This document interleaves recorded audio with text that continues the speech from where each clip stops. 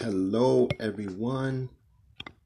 This is Tim Connerson from the Connerson Thought Factory, and it's been a little while, and I know I promised to do more of these, and every time I promise and I do them and then I fall off. But I really have been organizing the Connerson Center, which I have incorporated, as I told you. I'm really trying to get that up and running. My courses are doing well on another platform.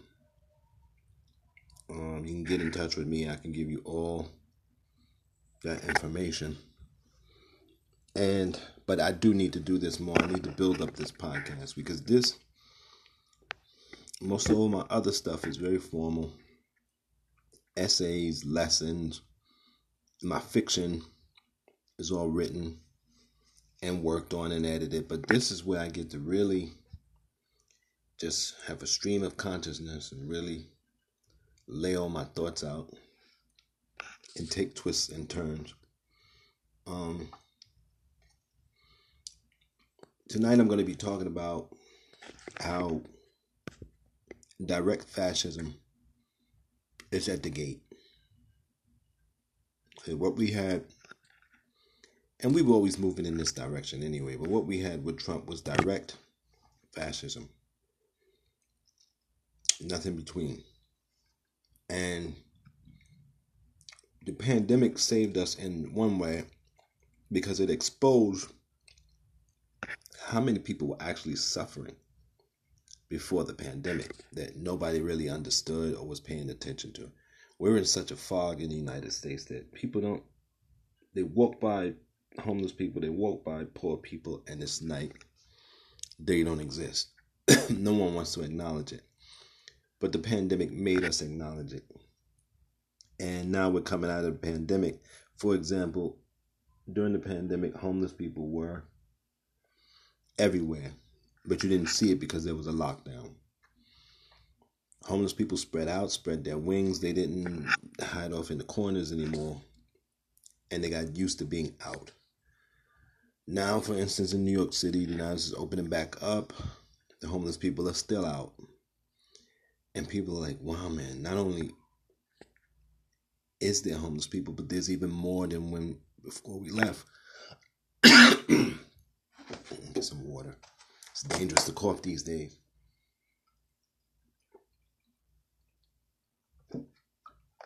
But I was eating some trail mix and something got stuck in my throat. So we saw how many people were suffering. More people are going to be suffering. And in 2020, they had to give us stimulus. They had to give us UBI. They gave us UBI through unemployment, which was a federal money they attached to the state unemployment because a lot of people lost their jobs or weren't working. I think most people who lost it, a big chunk of people who lost their jobs, 40% of the places that closed didn't open back up. So now you had a lot of people filing for LLCs. A lot of people starting their own businesses and doing their own thing because, again, they realize how much you can do on the computer, how much you can actually do with these apps, because everyone was sitting at home just with their computers, with their phones, and just realizing we can do a lot of things. So we averted the direct fascism. We slid back, but we didn't swing in another direction. Usually when you go to a direct fascism, you go to, a direct democracy. There'll be a big swing. But it wasn't a big swing because we didn't really get the candidate that would have done that. Now, Bernie Sanders would have done that. He would have swung it the other way, and then we would have been brought to a balance. But we got fascism light, which is Joe Biden. And he's trying to go back to a pre-Trump era, but there is no pre-Trump era. There's no infrastructure psychologically or socially for a pre-Trump era. It just has, because that era wasn't no good. It led to Trump. Why would you want to go to an era that's going to lead to fascism? Right? If you walk down a path and then on this road dogs attacked you, and you got out and you got in the hospital and they patched you up, why would you go down that same road? Why would you say, well, I want to go down that road again? I want to get better, doc, so I can go down that road. It doesn't make any sense. So,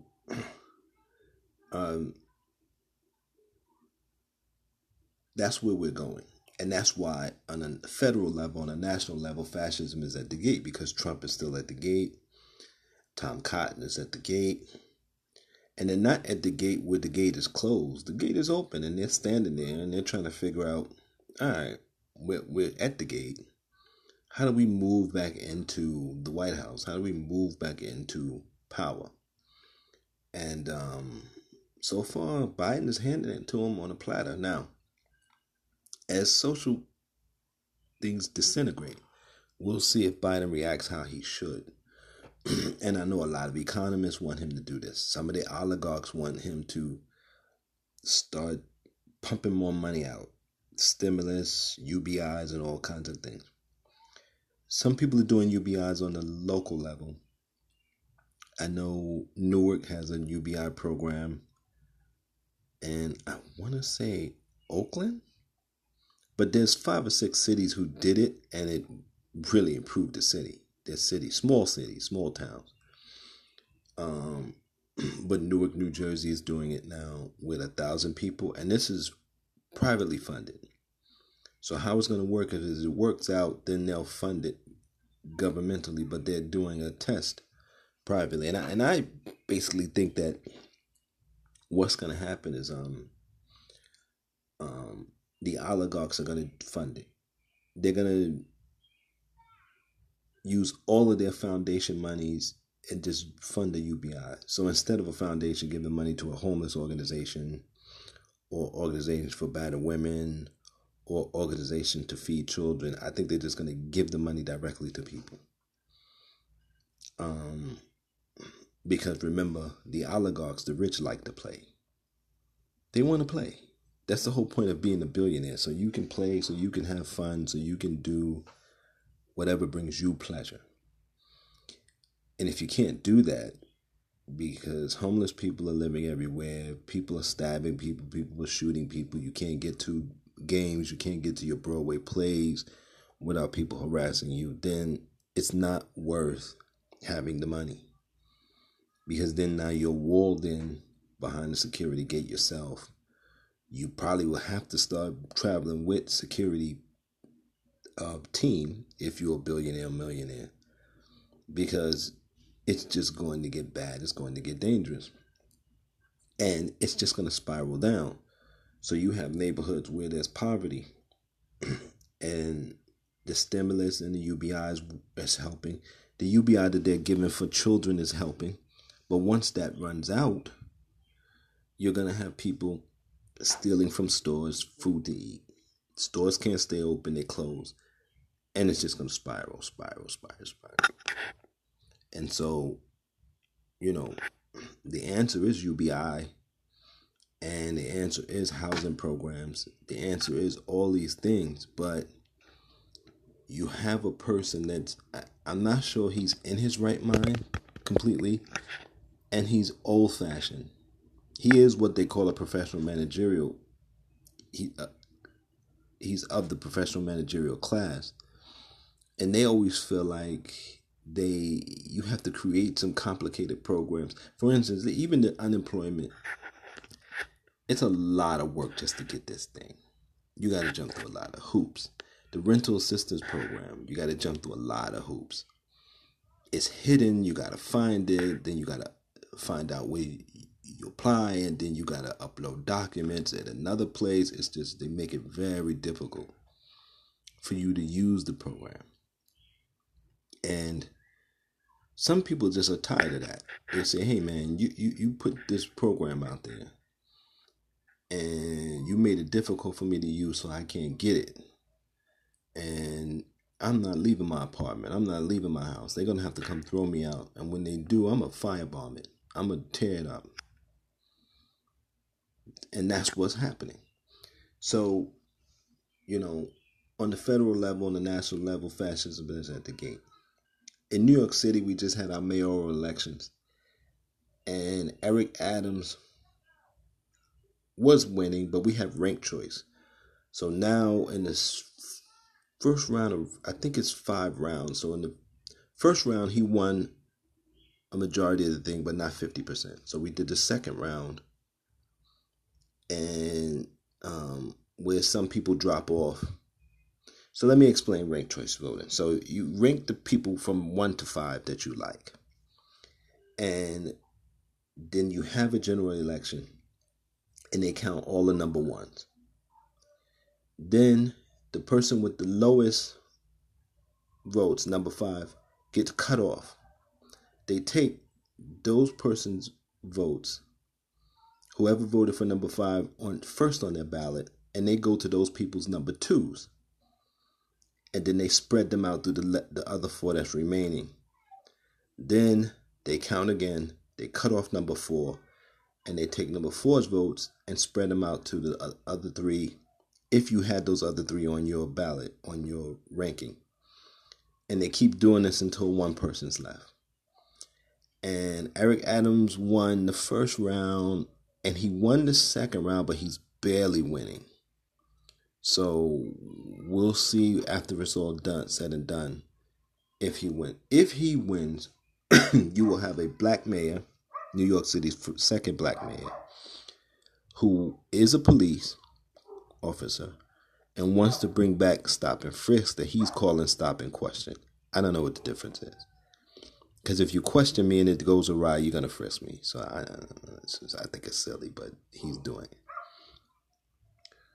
And he'll be running against Curtis Sliwa, who runs an organization called the Guardian Angels. Now, Guardian Angels are basically people, volunteers who know martial arts, and they used to walk the trains in the 80s. And they're still around, and they wear the red jackets and the berets, and they walk around, and it's just like a community watch, but it's for the whole city. And they usually used to do the trains and, mostly the subway, because that's where a lot of crime was. And I think that they're going to get big again because crime is real big in the subway. So you have a community policing person. At least his organization does. I mean, I'm not sure. Curtis Lee always leans toward law enforcement as well. But he has this guardian angel in his background. So you could have him running against Eric Adams. And a lot of white voters in New York City are just fed up with this thing. They want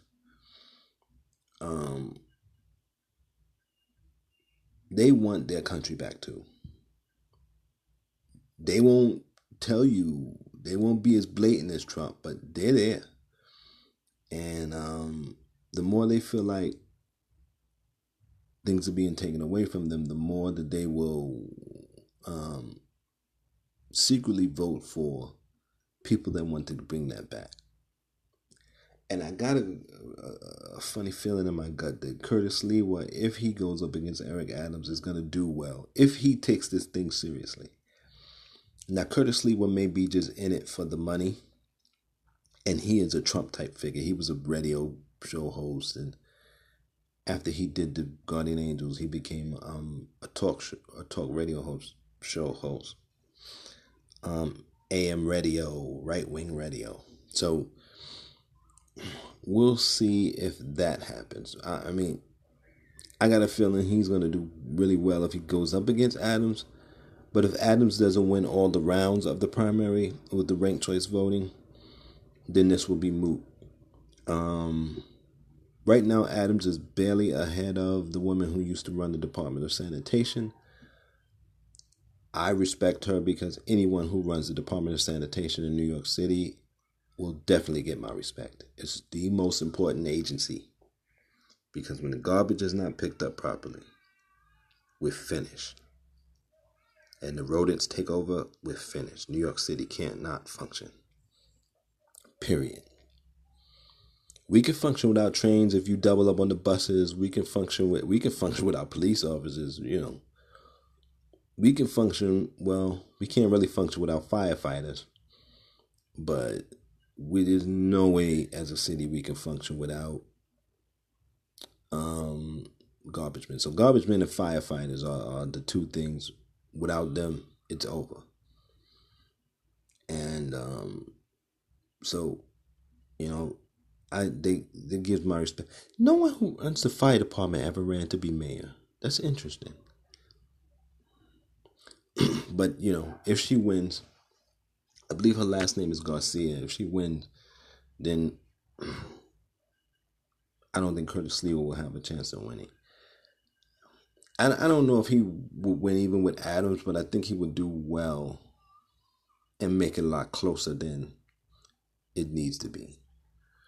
Which would probably be nice because it would expose that New York City has a lot of Karens and has a lot of racist. Let's be honest. Just as racist as Mississippi, just a different way. And in some ways a more cruel way, because if you take the South, you can always find food in the South. Something's always growing somewhere. And a lot of times you can walk on the side of the road and pick it. Fruit, a vegetable, whatever the case is. A lot of those farms and gardens, they're not really gated off. But in New York City, they don't have that.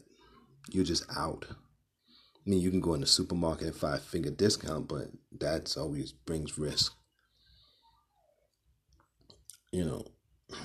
So, we'll see. I mean, like I said, I think fascism is at the gate. We'll see if it comes back into power and takes over. But I tell you this, we only have this one chance. Once fascism gets back in, once Trump gets back in, or a Trump-like figure gets back in, it's going to be over. And if a Trump figure gets back in and they give us a UBI, fascism will reign for at least 20 years. So, and remember, fascism is not always dark and dingy and dirty cities and all that. Sometimes, they can make it look nice on the surface. You just don't have as many freedoms, and everything's dealt with in a very harsh way. So under fascist regime, homeless people will probably just be eliminated. You just round them up, take them somewhere, and get rid of them. Dump them in a ditch. And if we don't give a housing plan, if we don't give a UBI, if we don't give these kind of programs, I fear that that's what's going to happen in the next congressional election. Because if the right wing takes back if the Trump era comes back and takes the House of Representatives and the Senate, Biden's not strong enough to withstand that. And then there'll just be another fascist in the White House in 4 years, 3 years now. Well, 4 years. And so, me personally, as you all know my story, that I'm out here struggling in these streets, living off of one of these programs that's about to end in 60 days. So I may not even make it to see if fascism just walks back in. Which, to be honest with you, I'm not even upset about. Because at some point, I'm a black man that's always tried to be thought-based, and I'm 50. It has kind of worn me out, to be honest with you. It's kind of worn me out. When nobody around you wants you to be thought-based, no one wants to encourage it, and you're trying to do it because that's part of being a human being, it could just run you out, run you to the ground. So, either way, I'd be fine if we had a UBI and I could survive. If we didn't and I got ground and dust, either way, it's going to be peaceful for me. I don't know what it's going to be like if I get ground to dust for the people who have to live through it, especially the young people in my family. I'm sad about that, but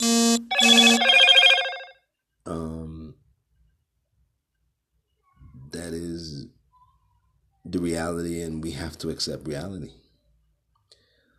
I'm going to try to do more of these. I'm going to try to do some happier ones. Maybe I'll talk about some films and talk about some... I'm watching this show called Wayward Pines. So I'll talk about that next time. Really interesting show by M. Night Shyamalan. I'm one of the few people that still like M. Night Shyamalan. And I don't hate his stuff. Even when the endings are kind of on the lame side, I still don't hate his stuff. So maybe we'll talk about that next time. And until next time, I just want you to all be safe. Be safe. Be safe. And fight for justice. Fight for a civil society. It'd be nice to say before I go, leave this planet, to say I actually lived in a civil society. That would be cool. Take care, everyone. Take care. And take care of each other, more importantly.